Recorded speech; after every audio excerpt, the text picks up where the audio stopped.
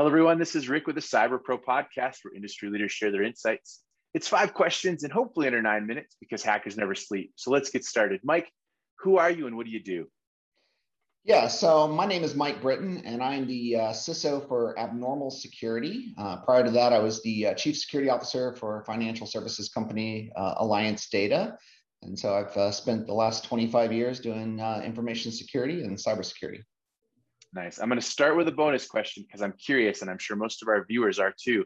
What does abnormal security do? Yeah, so people love the name, and it's one of those things that we are a modern, effective approach on stopping bad guys with phishing attacks. So you think business email compromise, you think the fake invoices from the compromised vendor.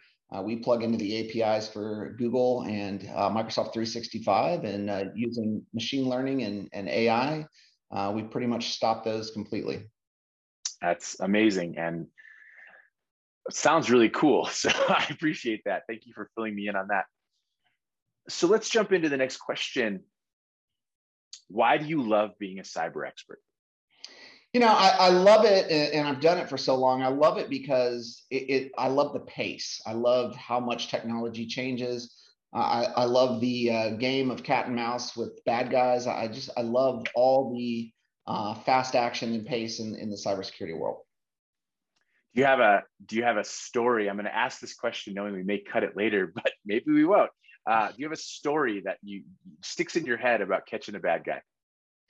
You know, it's one of those things that, probably my favorite one is, we had an issue at my previous company where, even though we had good password quality and things like that, there was a bad guy that got into, they were able to password spray attack a couple of our environments from an email perspective.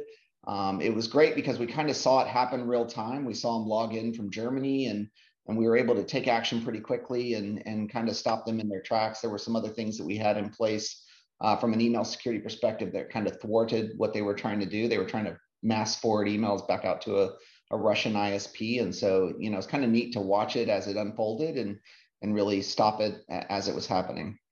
That's awesome. I know seeing it in real time is so much different than having to respond to it after the fact. So that's a cool story. Today, cybersecurity is a top concern, and I always do air quotes on that because it's the buzzword. But what does cybersecurity as a top concern mean to you? I mean, it means it's in the news. When you have a board that reads the Wall Street Journal or flips on the news and they see things like Colonial Pipeline or SolarWinds, that's that first response of, okay, this happened out here. It's in the news. What does it mean for us? And bad guys, especially the ones that are financially motivated, if they're successful, they continue to push. And so, that's why we're seeing all the ransomware we're seeing today. That's why phishing attacks are still super effective. These guys are highly organized. And so it really is, it's almost like you're competing with another business. It's a business that's doing things, illegally and for financial gain, but they're still, highly organized and they know what they want. And they're still making money, unfortunately. And a lot of it. So, well, share with us a piece of insight that you think other cyber experts and cyber professionals would like to hear. I think probably the biggest insight is while technology is changing and some of the methods for approaching how to stop bad guys and attackers with new technology like the cloud, does require innovation. And, that's one thing my company does now is, we're offering a new approach to solve a problem. The other thing to remember is, there's a lot of the basic low-hanging fruit and blocking and tackling that's been out there forever, things that aren't quite as sexy as, cloud, like asset management, patch management, the basic things that companies really have to take serious. And you've got to get all those things buttoned up because, you look at it at the end of the day, most attacks happen because of poor access management, poor patch management, or not knowing where their assets lie. No, and I appreciate that. I think people try to get to this next level of technology, but they forget the foundation. And so that's a great piece of insight. Thank you. What's your favorite piece of retro technology that makes you smile, Mike?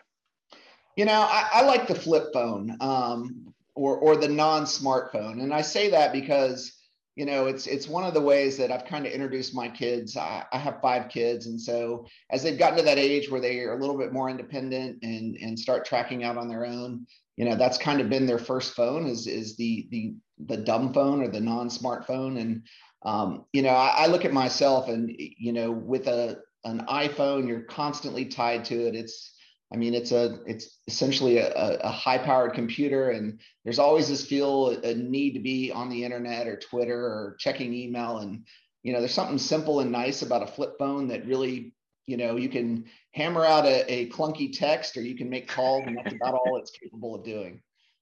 I was just going to ask, do you do it just to spite your children so they have to remember the old ways of texting? Yes, I think it's good for them to understand life before Apple and Android, and this is really what the intent and purpose of a phone is to make calls and maybe send a quick text.